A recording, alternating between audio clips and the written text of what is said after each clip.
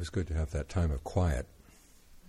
On the way up here, we were subjected to 20 minutes of CNN. I don't know how you survive this out there.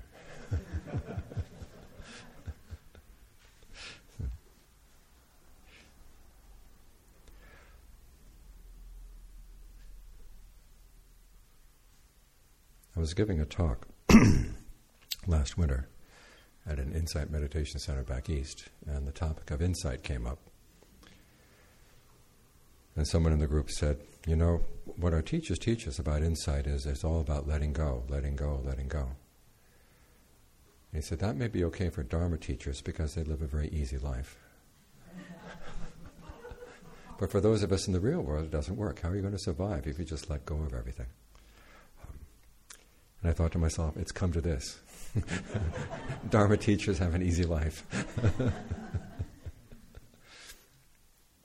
But I could sympathize with the question because that's a lot of what you hear about what insight is. It's all about the reflections that may allow you to let go of whatever's burdening the mind, and it's all about letting go. The Buddha himself, though, didn't teach in that way. He basically said there are two kinds of causes of suffering, and they have to be treated in different ways. There's one kind where you simply look at the cause of suffering and it kind of withers away. And there's the other when, you can put it in easy terms, is that you look at it and it stares right back at you. It's not going to go away unless, as the Buddha said, you exert a fabrication against it. So tonight I'd like to talk a little bit about what he means by exerting a fabrication and why it's necessary in order to overcome a lot of the causes of suffering in the mind. Excuse me, I swallowed something the wrong way this evening and it's still down there in my lungs. When you look at that theory that all you need to do is let go of things, it's based on a particular attitude about the mind or an understanding about how the mind works. In fact, the idea that this would take care of everything is based on the idea that to begin with, your mind is passive. And it gets disturbed by sensory input coming in. And because it has the wrong map in its mind about what reality is like, it will react. And then its reactivity is what causes suffering. Now all you have to do is give the mind the right map, realizing that there is no permanent self and the things that come to disturb the mind are not permanent. Once you see that for yourself through the practice of just watching things arise and pass away without trying to react, without trying to judge them, you'll come to the conclusion, yes, this new map is right, that there is no self, there is no permanent self, things come and go. And you will just naturally let go.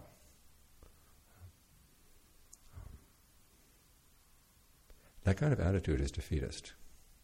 It basically says that the best you're going to get is an undisturbed mind as it's always been in the past. There's nothing better than this. And that simply seeing the fact that things are processes is enough to let you let go of them and not try to place any hopes that processes, things that arise and pass away, are going to give any real happiness. The Buddha was not a defeatist. And that's certainly not the picture of the mind that he draws in his analysis of why we suffer.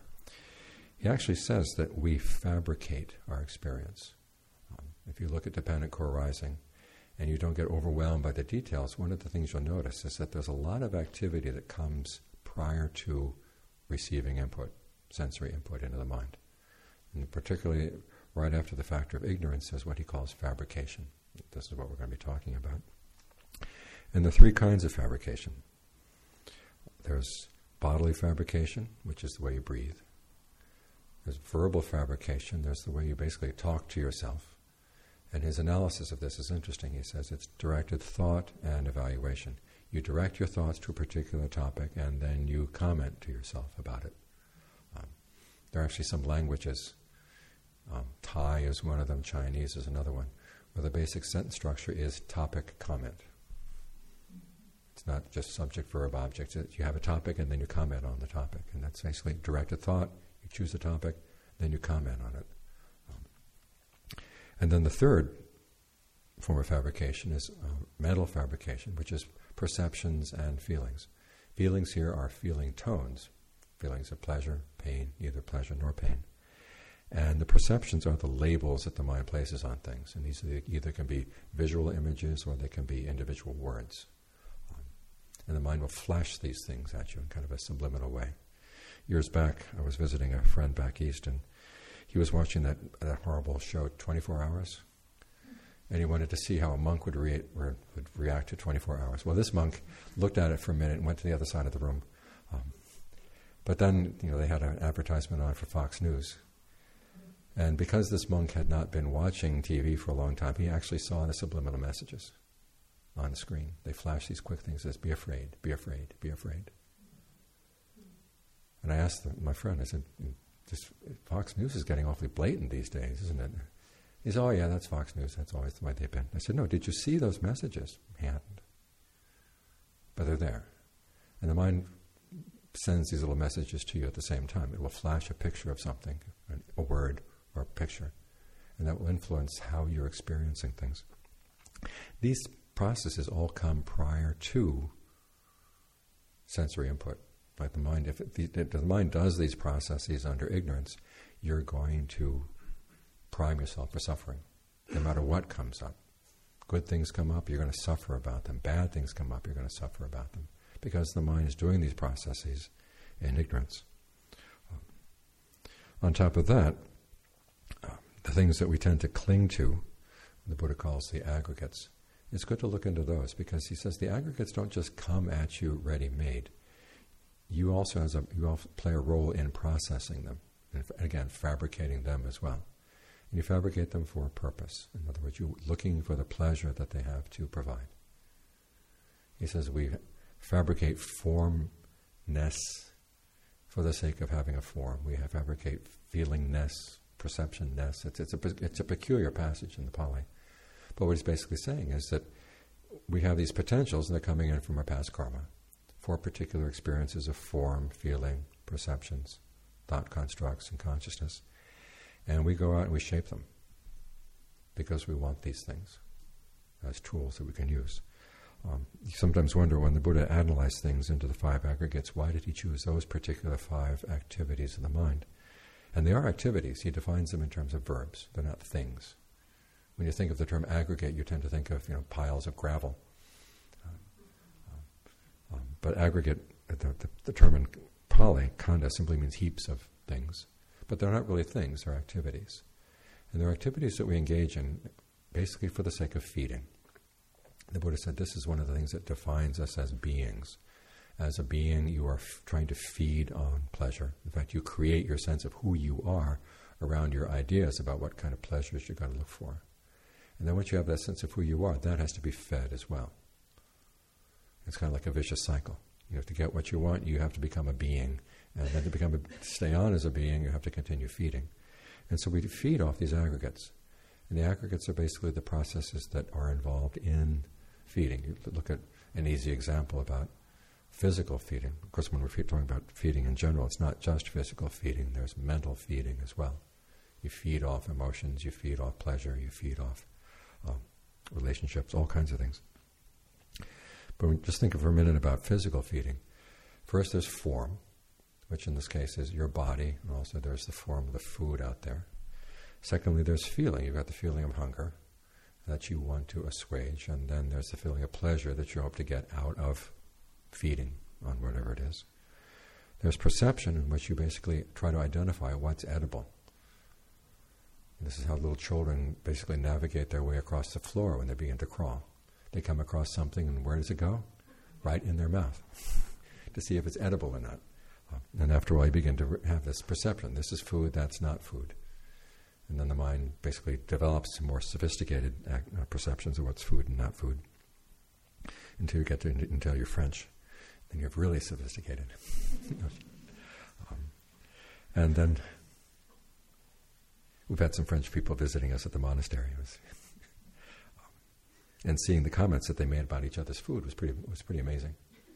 The food was fantastic, but not good enough. No. At any rate, that's perception. Fabrication is, at the same time, you're not only trying to identify the food out there, you're also trying to identify your hunger. What are you hungering for? You learn how to identify that as well. Are you hungry for something salty? Are you hungry for something sweet? Whatever. You've learned how to perceive these things. Then there's fabrication, where you actually engage in the activities of taking what you found and making it edible. You get a raw potato, and there are certain things you have to do to a raw potato before you can eat it. You get a piece of meat, there's certain things you have to do to the meat before you can eat it. Finding it and then fixing it. And then finally there's consciousness, which is the awareness of all these things. So these are the activities by which we feed on our experience. This is one of the reasons why we're so attached to them, is because we need these tools in order to feed off things.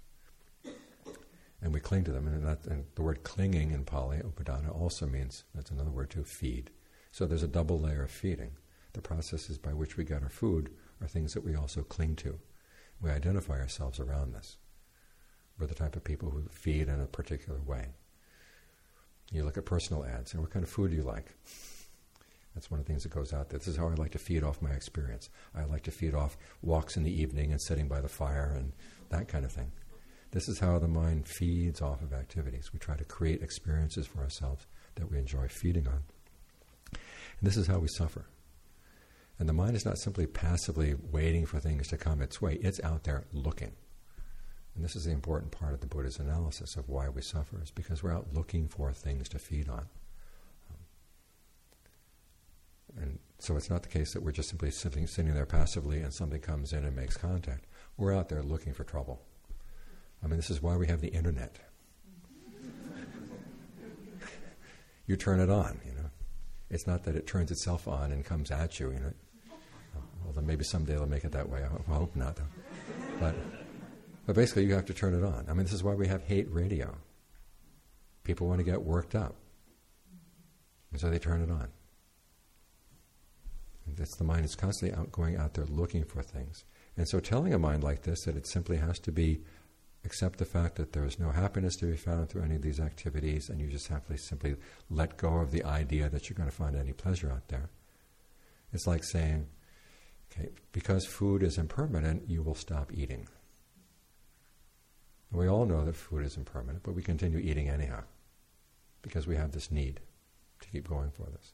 And so what the Buddha is going to attack is that need to continue feeding, which is why we have to do more than just note things as they come and they go and be okay with their coming and going. We have to look back in it. Why is it that the mind needs to feed? What is it lacking? Can we provide it with something that will not need to feed? In other words, is there a pleasure out there? Is there happiness out there that can be experienced without having to have this activity of going out and feeding? Because the feeding itself is the suffering, the clinging, the continuing activity. That we have to keep producing this, because look, not only is your experience, it's for the sake of something. It's not that just you're simply passively getting it. You're out there looking for the sake of something. And you are actually going out and engaging in effort so that you can have their experience. We tend to think of things coming at us, but we're also going out to get them. You can see this clearly in cases of people who've been blind from birth, and they figured out that there are certain operations they can do that actually give them their sight. But most of these people, once they get their sight, have not developed the parts of the brain that can actually interpret what's coming in. We've learned how to, those of us who have eyes that learn how to see, we know how to interpret what we're seeing right now in terms of three-dimensional space and all the other things that we need in order to make sense of all this stuff that's coming to bombard us. Well, that activity is going out all the time. And so there's an effort there. In fact, the Buddha says we're conscious of, or this effort actually comes prior to the input coming in, which means that this experience by which we're trying to feed is an effortful thing. That's why there's stress there all the time. And even though there are these potentials coming in from our past karma, we are actually more aware of our present karma, which is going out to try to shape them even before they come in. It's an interesting idea. And it's your present karma is prior to your experience of past karma. And so what the Buddha is trying to get us to do is to do this process with knowledge, with awareness. Which is why we have to, quote unquote, exert a fabrication against certain defilements. And what we do then is we have to change the way we breathe around, say, anger, the way we think to ourselves about the anger, whether we talk to ourselves about the issue that has us angry. And we have to learn how to see how we perceive these things and change our perceptions. This is one of the reasons why with physical or bodily fabrication, we work with the breath as our main topic, because we want to sensitize ourselves to the breath energy in the body as we go through the day, so that we can see to what extent does the way I'm breathing create an irritation, to what extent does it create a sense of not being comfortable in the present moment, so I can't handle things properly. Let's go back and learn how to do the breathing process with knowledge, with awareness, so that when anger comes up, you learn how to breathe through the anger as your first line of defense. Whatever tension is coming up in the body, you learn how to breathe through it. This is one of the basic skills you need to develop as a meditator. Secondly, in terms of directed thought and evaluation, you have to look at yourself. How are you talking to yourself about the object? And again, this is why we do directed thought and evaluation. You've probably heard this in another context. These are the factors of the first jhana, the first state of right concentration.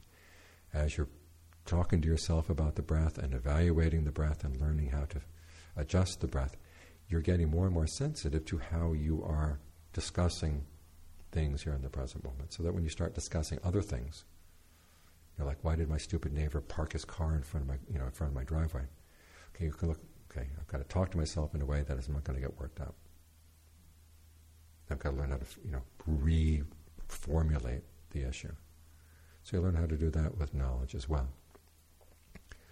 And then the same with perceptions and feelings. And when we're working with the breath, we're trying to use a perception of the breath that allows us to stay there. And it gives rise to feelings of comfort. Then we can learn how to take that knowledge and use it in the course of the day. When something comes up, okay, what's the underlying perception that has you irritated about a particular person, even though the person has done very few things? A lot of this is cultural. When I was in Thailand, I'd be sitting in a room talking to people, and someone would come in and just make a few comments and then leave. And I looked around, and everybody else in the room was upset. And this is when I was just learning Thai, and I hadn't realized, okay, what that person had done was he had not put the polite markers at the end of his sentences. The little ha, wa, whatever. If it was wa, you're ready for a fight. It was ha, it's okay. That's it. The difference between ha and wa can be the difference between a peaceful family and an unpeaceful family. And we have the same sort of thing in English, with our tone of voice. Little things that can drive people up the wall. You have to ask yourself, to what extent do I want my perception of these things to control my behavior? If you want to drive a non-native speaker crazy, try this sentence. I didn't say you were stupid. I didn't say you were stupid. I didn't say you were stupid. I didn't say you were stupid. I didn't say you were stupid. I didn't say you were stupid. It's those little things that can drive you up the wall. And so you've got to learn how to be very sensitive to that. And we do this, going through the meditation. This is why concentration is such an important part of the practice. It's not simply getting your mind still so that you can, understand the truths of the Buddhist teachings. You want to get hands-on practice with these processes of fabrication. Learn how to do them well. Because ordinarily, as we're feeding off of the aggregates, it's like feeding chickens. We nourish these things. We're trying to create these aggregates because we're going to get some pleasure out of them. So it's like feeding the chickens so we can get the eggs. But then we tend to be not very discerning about what we're getting out of the chicken. So that whatever the chicken produces, we eat it. Not only the eggs, but also the chicken shit. It just goes right in. And then we don't realize that what we're raising is the chickens from hell. Because at night they come and they peck out our eyes. And we haven't made the connection. And so we've got to learn how to see the connection. These are the things that I'm feeding, and this is the suffering that's coming back from the process that I'm trying to feed these things. I think I'm going to feed something off of them, or get some food out of them. But they're also coming to attack me. The Buddha says this with the aggregates. We feed the aggregates, but they come back and they chew on us. We're getting chewed up by form. We're getting chewed up by feelings, perceptions, fabrication, consciousness, if we don't do them with knowledge. If we're doing them with ignorance, they're going to be the cause of suffering. If we do it with knowledge, they actually become part of the path. So when you're formulating a fabrication, say you're dealing with anger. One, check in, how are you breathing right now? Secondly, okay, what are you telling yourself about the issue? And then thirdly, what are the perceptions you have around this? When you're passing judgment on other people. And the Buddha didn't say passing judgment is bad. And the whole path is basically about judging which is a better form of happiness, which is a less worthwhile form of happiness. But when judging other people, what image do you have of yourself in relationship to them? Oftentimes you're the judge sitting up here on the bench and they're way down there. And you can pass judgment on them as ever you like, and it doesn't really affect you, you think. But the Buddha gives another image. He says it's like you're walking across the desert. You're hot, trembling with thirst. You come across a little pool of water in a cow's footprint. Now you realize if you try to scoop up the water in the footprint, you're going to get it muddy. So you have to get down on all fours and slurp it up. Now it's not a pretty picture, and you would not like having someone come and take a photograph of you while you're doing this, but in a situation like that, it's necessary. He said in the same way, when you're dealing with someone who's been misbehaving in either their bodily behavior or their verbal behavior, you've got to look for their good qualities. Because otherwise, you are going to be hot, trembling, and thirsty. You're going to lack the water you need. And if you're living with a world where there's nothing but human beings that are horrible people, you're not going to be treating them well. You need the water of their goodness. So you're not the judge sitting up here. You're that person who needs the water of the goodness of other people. Otherwise, you're like that cartoon that was in the New Yorker. 2 female poodles are sitting in a bar. They're female because they have makeup, and they're both looking kind of disgusted with the world. And one of them is saying, they're all sons of bitches. Well, if everybody is a son of a bitch, what are you? You've got to look at you need other people's goodness. You have to hold that perception in mind. In fact, this is a lot of what the Buddhist teachings are. You notice when you read the Pali Canon that the most entertaining parts are the analogies. Those are the parts that stick in the mind. And that's with a purpose.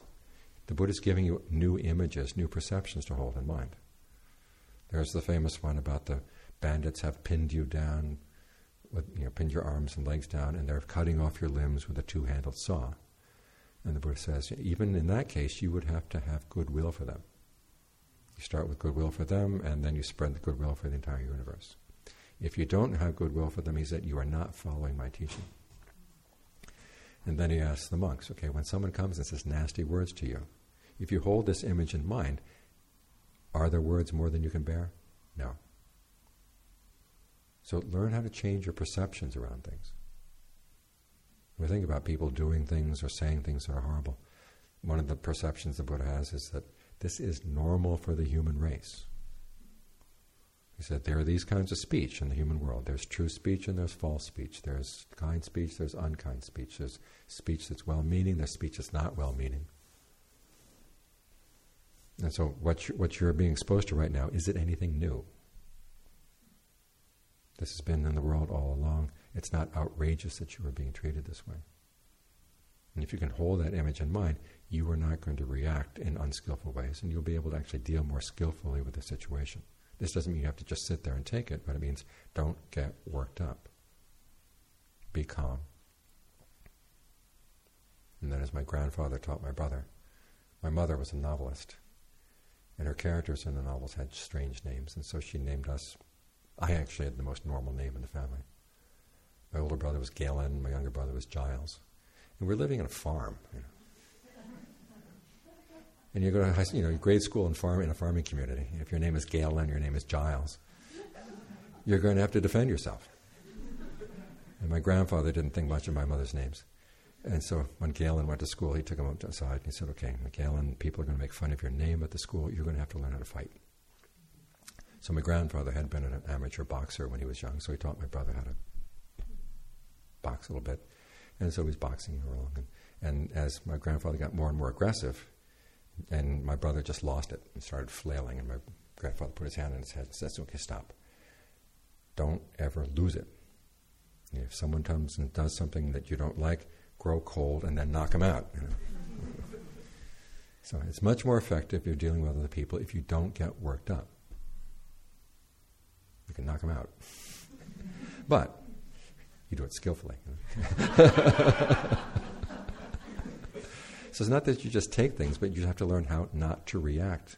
You have to hold the perceptions in mind, and you have to hold the mental dialogue that you have in your mind in a way so that you can actually deal more effectively, so that you can know how to do this fabricating process with skill rather than with out of ignorance. And so this is one of the reasons why the Buddha said, with a lot of your defilements, you have to exert a fabrication. But you do it knowingly. Because it's only through fabricating that you can actually get to the unfabricated. It's not that nirvana is going to come and give us nirvana. And this is why we said the Buddha was not a defeatist when it comes to the possibility of happiness. He said it is possible to use this process of fabrication to take you to the threshold of the unfabricated. And one of his names for the Eightfold Path was unexcelled victory in battle. He was not just saying, I just accept the way things are and give up on the idea of happiness. He says, you have to learn how to use this process of fabrication, which you've been doing unskillfully, out of ignorance. Give it some knowledge. Do it with knowledge. And then it can take you to the unfabricated, which is the happiness which does not require feeding. And it's when you get there, okay, that's how you stop getting hungry. You don't deny yourself food. You don't say, well, I'm not going to eat food anymore because, gosh, my stomach is impermanent and food is impermanent. That's not going to work. You're trying to stop feeding that way, and part of your mind is going to go out sneaking for midnight snacks. You want to say, okay, I need to feed knowledgeably, and I need to feed in a way, as the Buddha said, the Eightfold Path is a path of fabrication. You've learned how to fabricate your way to the threshold where the mind touches the unfabricated, and then you don't need to feed anymore. So this is why the attitude of I'll just take whatever comes up and be non-judgmental and be non-reactive does not work. It works in a few situations, but overall it's not going to work. And the Buddha is actually telling you, perfect your powers of judgment. You have to try to figure out what is a worthwhile pursuit of happiness and what is not a worthwhile pursuit of happiness. Or when you have two kinds of happiness presented to you, which is the better? You want to go for long-term. You want to go for harmless. We have to be able to judge these things. The insight is a value judgment. And so you're perfecting your powers of judgment as you fabricate. If you look at this in terms of looking for food and fixing food, you learn to tell whether your food is really, really edible, really good for you. So you have to use your powers of judgment. You have to have preferences. It's simply learning how to do it with more knowledge, with more awareness. That's how it works. So those are the thoughts I had tonight to get you ready for this weekend. Are there any questions? Yes? You mentioned earlier CNN. Mm-hmm. I was wondering, is it ever appropriate for lay practitioners to follow politics or maybe dabble in politics? You have to look at how it's having an impact in your mind. And if you can view it as a kind of generosity, that you're going to give some time to help a particular cause, that can be your form of generosity. But it's always with generosity that the Buddha has a few comments surrounding what's wise generosity. One is, no one else can tell you what you should do or shouldn't do or give. That's basically. When the king one time came to the Buddha and said, where should a gift be given? And the Buddha says, wherever you feel inspired. So there's no should that anybody's going to impose on you. But you have to look, is this gift harming me? Is it harming other people? And way of seeing that if it's going to harm you is what's happening to your meditation practice. To what point are you getting too burned out or you're getting too involved? Secondly, what kind of people you're getting involved with. You have to look carefully at the people that you are banding together with and what kind of attitudes they have and what kind of values they have. Are they really in line with the Dharma? So you have to judge that, the case for yourself. Yes? I'm so excited to see you. Two questions for you. One thing I struggle with for quite some time now is, and it kind of goes back along the lines of feeling like I'm being judgy, but is kind of choosing the people I want to surround myself with, kind of sticking around people that fly high and keep a good attitude and try to keep their mind away from the negative. And we all know we get negative sometimes. Mm-hmm. We all get depressed sometimes, but I find myself sort of, I really kind of push those away that don't always seem to keep a high note or a positive attitude, always trying my best. Kind of just like to know your thoughts on that. And also, on the harmlessness, I'd like to hear your opinions on eating vegetarian, not eating vegetarian, and also extermination of vermin in one's house. I struggle with that one. Okay. First question is, the Buddha actually lists, finding admirable friends as one of the most basic, stages of the practice, because that will have an influence on what you get to hear and what values you're picking up and what, how you are engaging in mental fabrication and verbal fabrication. You pick up examples from how other people do this. Now, you can't surround yourself totally with good people all the time, but the people that you look for your kind of emotional support, the people that you look for, that you go to them for advice, be very picky about that. Be very, trying to judge as wisely as you can. Are these people good for me? As for harmlessness, the Buddha, it's interesting, the Buddha's topic is discussion of the way you harm other people is not so much by breaking the precepts. He says you harm yourself by breaking the precepts. You harm others by getting them to break the precepts. You treat them as agents, and that they're responsible for their happiness. And if you try to move in on them and get them to do things that are unskillful, that's going to be for their long-term suffering. That's the worst harm you can do. In terms of vegetarianism, this is really an individual matter. The precepts don't require it. It basically comes down to the precept is either you do it yourself or you tell somebody else to do it. Now, as far as your indirect impact on other beings, there's no way that's going to end. But you can decide for yourself, you want to say, I want to take it a step further. But again, you have to look at your own personal health. I know a lot of people who try vegan diets and it's just not working. So you have to look at that as well. As far as vermin in your house, what kind of vermin are we talking about?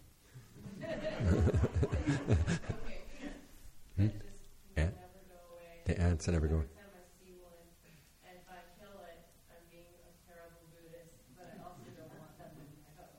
Your ants? Yeah. Oh my gosh. Ants are easy. They don't like powder, like talcum powder, or they don't like cinnamon. They also don't like cayenne pepper. So find their routes and block them. And you have to figure out, we're living in a world where other beings want to live too. And you have to say, okay, this is my space.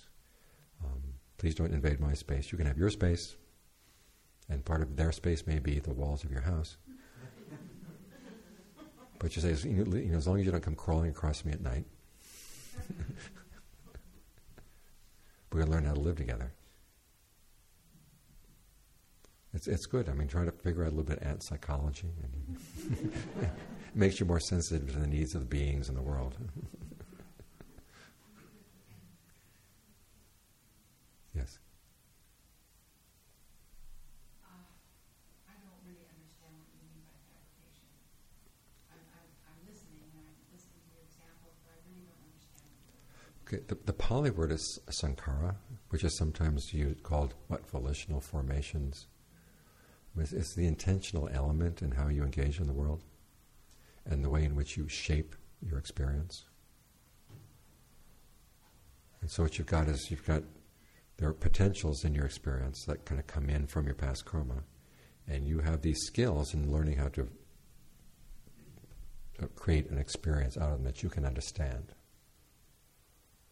Right? Things come in and you have to put a perception on them to identify what is that.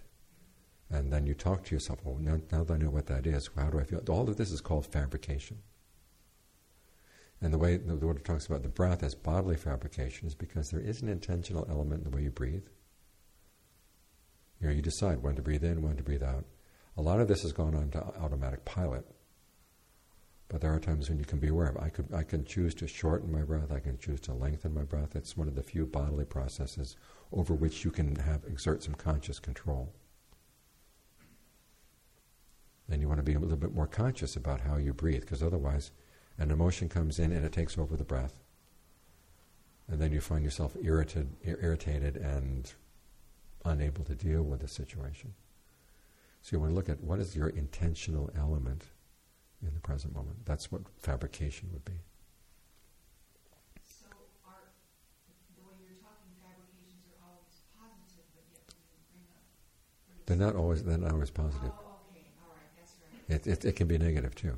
All right. Because we're, as I said, these are processes we often do in ignorance. And here, I was talking about fabrication in terms of meditation as a positive way of doing this, but you can fabricate anger, you can fabricate greed, you can fabricate all kinds of stuff.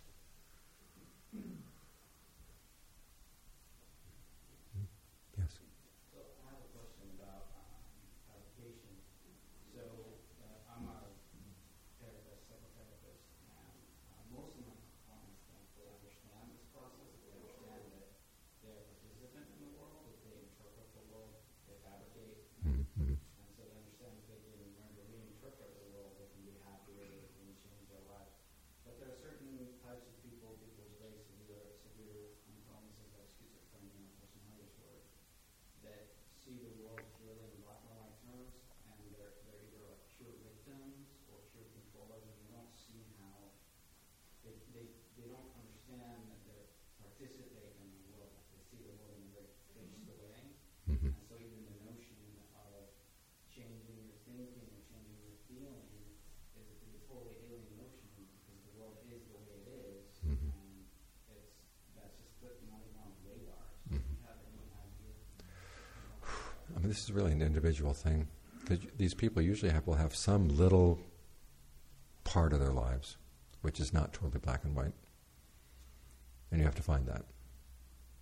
And start and say, well, here's an area where you can actually see this, that you can change the way you think. And then try to work from that. But that requires that you know the person really well.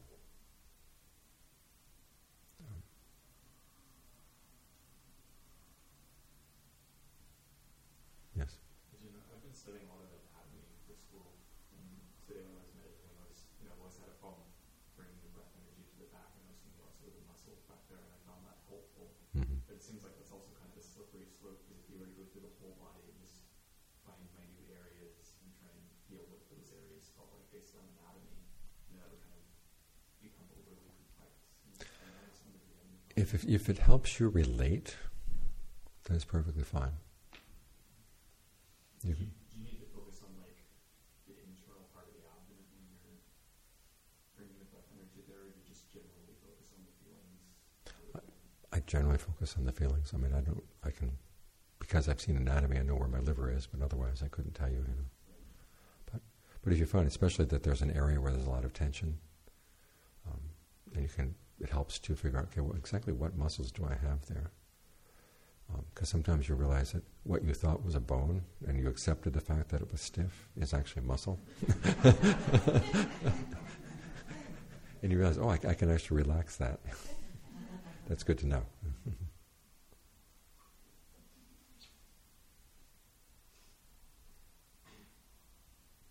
Yes. Every day after preschool, my daughter has a little fit getting out of the car. She just has a challenge at the same challenge, the same time every day. Mm-hmm. And I'm just having a hard time finding a way in or a way through. I was wondering if you could talk a little bit about preparing for those challenges that come up every day that we don't have a lot of control Well, this is called preventing unskillful qualities from arising. It comes. No. Yeah. It's the part of the practice that tends to get underrated, i.e., at the end of a meditation, ask yourself, okay, what are my challenges going to be today? And can I think of something that might work? Do this before you leave meditation. And how old is the daughter? She's 4. She's 4. It's normal, but Mm-hmm. you're stuck in a... Yeah. Well, you have to ask, okay, what is it precisely about that time of day? You know, what is your concern? Is it some of the kid at school? Is it, what is it? Try to ask her. And before she gets into the fit, ask, okay, notice the next time you get into a fit, what was it that sparked the fit?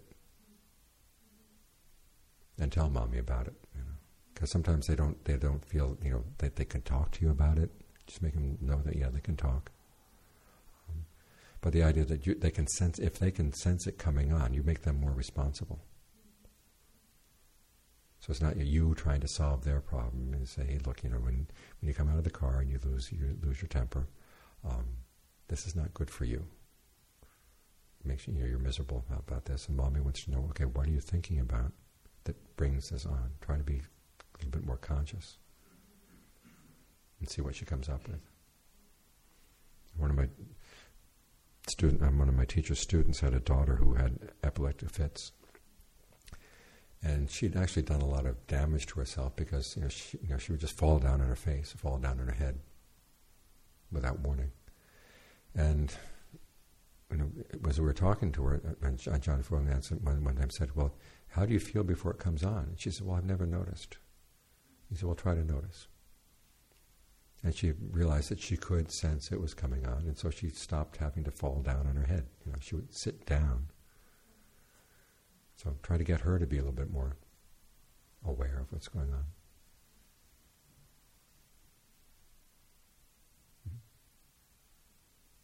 When you speak of these fabrications, I find there are times in my life where I can tell what I'm doing. Someone will say something to me, and I think to myself, wow, I'm reacting this way because of A, B, and C. And I recognize that. And at the same time, I feel lousy. I feel upset, or I feel there's something emotional hanging on. I wonder about the discordance between being logically aware of what you're bringing to the situation, how you're holding something, and the reality of what's really sticking around, emotion. Okay, your hands are showing where the problem is. It's in your breath. It's the way you're breathing around it. One.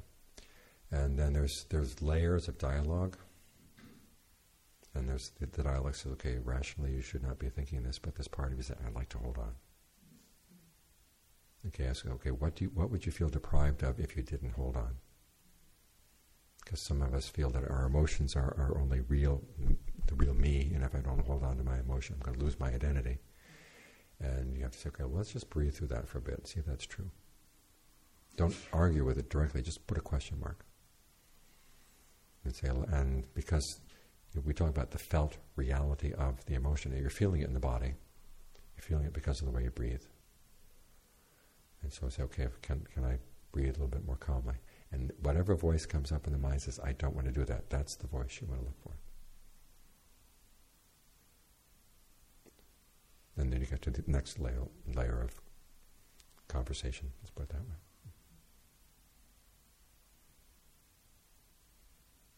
Yes. I have a question about jhana practice.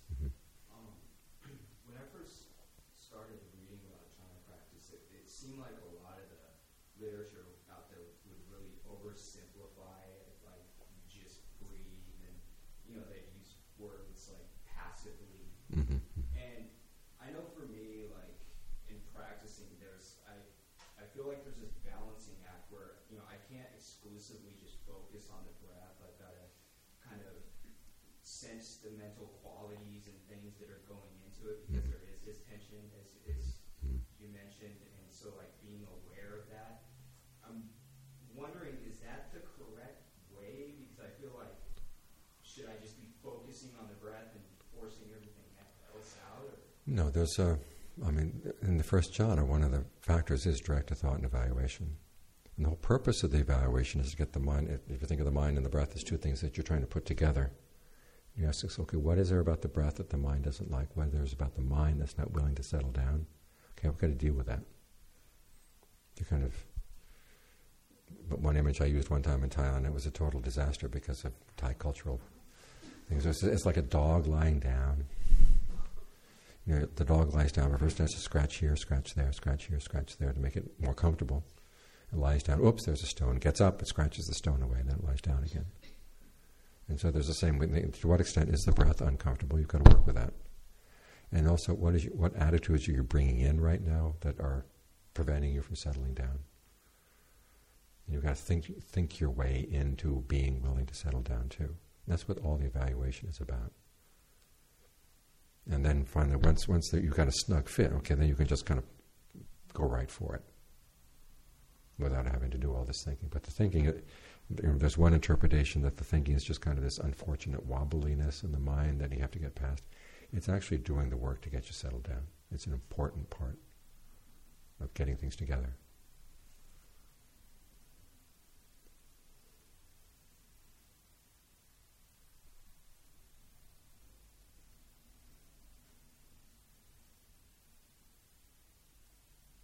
Is everybody satisfied? Okay. You had mentioned preference. Mm-hmm. And if my preference is, I'm just wondering if this is too simplistic, but is, to always to aim to act skillfully. Mm-hmm. And then, so that when I don't, I recognize that, that in relief. Okay, I see I didn't act skillfully. And I can go back and make the effort of kind of flagging my reaction and why it came up, so that I'll notice it as it starts to come up the next time. Mm-hmm. So I'm just wondering if my preference is that I always act skillfully, knowing I won't always act skillfully. Is that just too simplistic? No, that's the practice. You've got to have preferences. And it's just that hopefully as the practice evolves, your sense of what is skillful will evolve as well. And your ability to recognize it will get quicker. And you learn how to deal with it with more maturity. It's an evolving process. So that's what I've been practicing with since I was at Wat Metta Mm-hmm. last, that was March, October, I can't remember. Anyway, a while back. And so here's my next question. So I believe that I am identifying my anger or my annoyance or my greed a little bit sooner. And the reason I think that is because there appears to be less emotional reaction coming up, but I'm not sure if that's an actual result of seeing it firsthand. I'm not as drawn to, there's not this as strong of an emotional tang, Mm-hmm. say. But I'm not sure if that's just... Well, notice how the Buddha taught Rahula. He didn't say, if you do something unskillful, you're a bad boy. He says, okay, if you do something unskillful, this is what you do. And once you have that permission that you admit that it's unskillful, then it takes a lot of the sting away. Because the sting comes and, that was horrible, I don't want to admit that to myself, I'm going to hide it. That's the sting. What about the draw? There seems to be less draw as well. So as there's less sting, there's less of an emotional hit from the sting, which actually I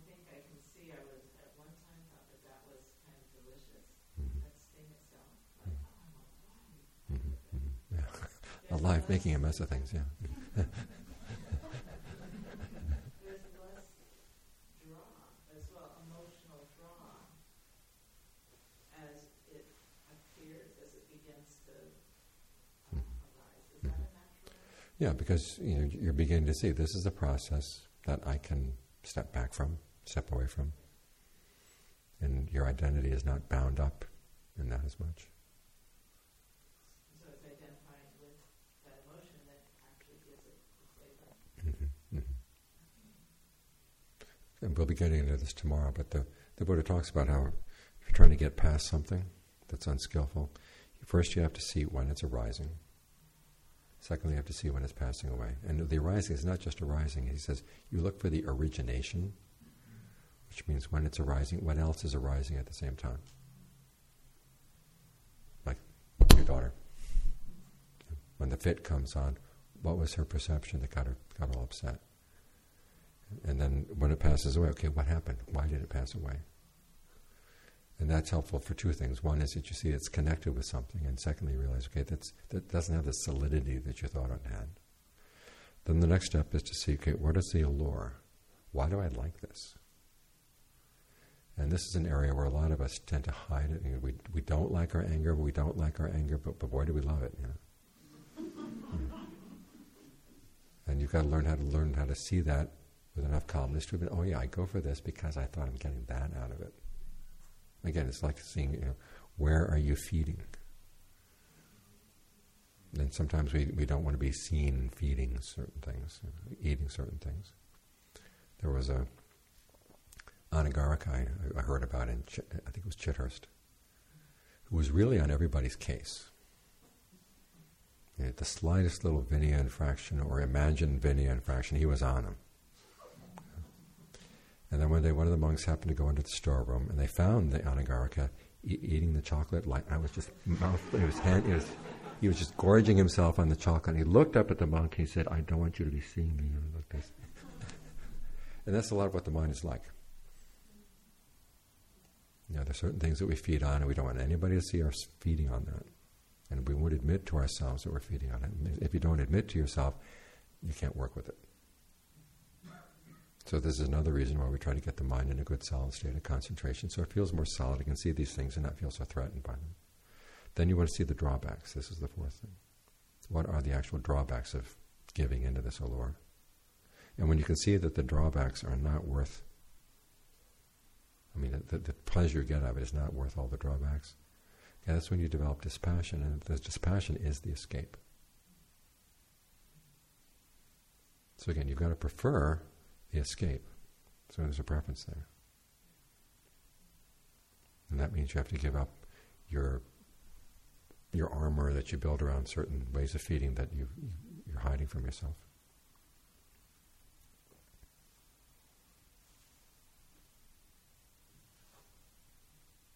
Yes? Fabrication it's interesting that sometimes my moods will come up, and then my thoughts, I'll be in I'm not sure, maybe I'll be sad about something that happened, and then I'll start thinking of this particular bad experience. So that seems like that's interesting to me. Sometimes it starts with one of those little subliminal perceptions that got you sad. And then you ask, why am I sad? And then you can think of all kinds of reasons. Right, yeah. Right, yeah. Mm-hmm. But the other thing that's interesting to me, when I'm driving, I'm watching myself as I'm driving. And sometimes, someone will make me mad, and I'm like, I get mad. And then, today, I was going to flash my lights at somebody, and instead I turn on the windshield wiper. And then I laugh. It's like I get mad and I go laugh in seconds. And it's so surprising and strange to me. That's called fabricating in ignorance. It's called fabricating in ignorance. But it just seems to be like Yeah. Mm-hmm. Well, and we do switch our moods pretty quickly like that. like being more control. Yeah. Mm-hmm. And so what you've got to look out for is One is you get yourself into a bad breathing rhythm, and that can make you down. You know, they did those experiments with people trying to recreate facial expressions, and simply creating the facial expression of sadness, they felt pretty miserable at the end of the day. So how are you holding your body? How are you breathing? And then be quick to notice, okay, when a little perception comes in, that sort of sets things off. Because sometimes it's, it's the physical fabrication that can create the mental fabrication or produce certain mental fabrications. Sometimes it's the other way around. I mean, the influences go back and forth.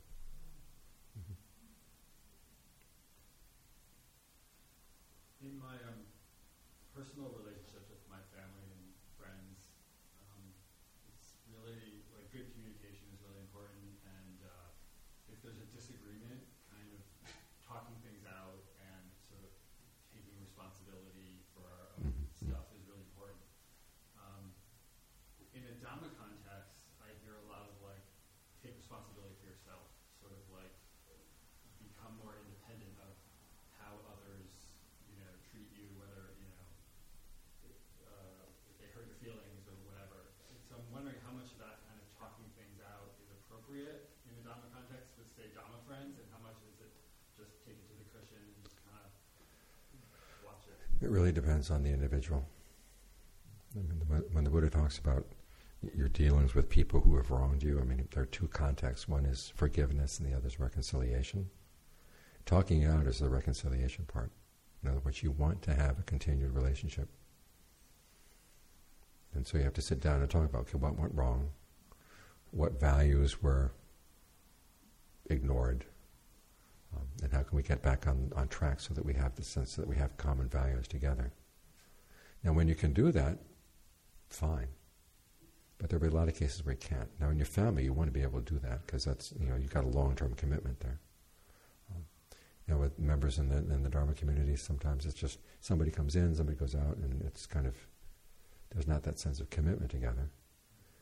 And if you find that this person is not willing to talk about it, well, that's when you have to sit down on the cushion and say, okay, I forgive the person. And forgiveness here doesn't mean that you have to love them. It's something that, you're not going to get back at them.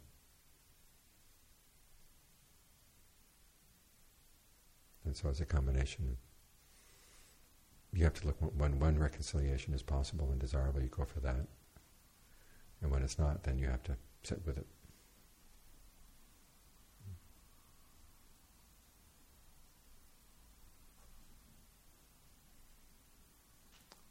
Yes? Can you tell me how I should think of Vedanta?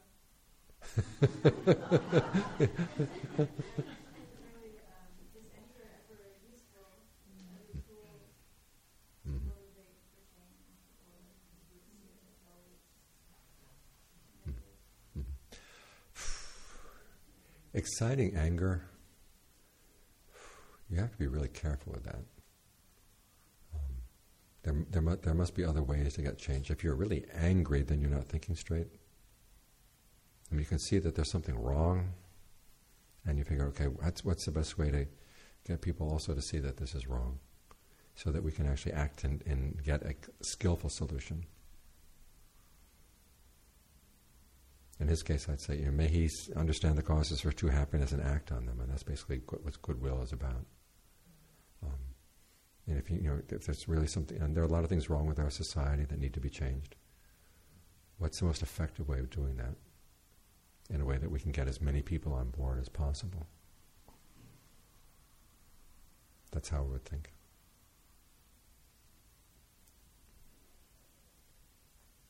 Again, if you can look at social action and political action in the context of generosity, it puts a very different cast on it. What would be the most generous way of dealing with a situation so it actually would cause a change for the better?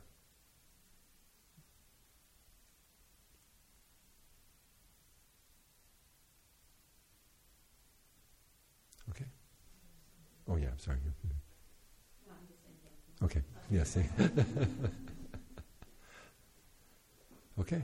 Well, I look forward to seeing some of you at least tomorrow. So, good night.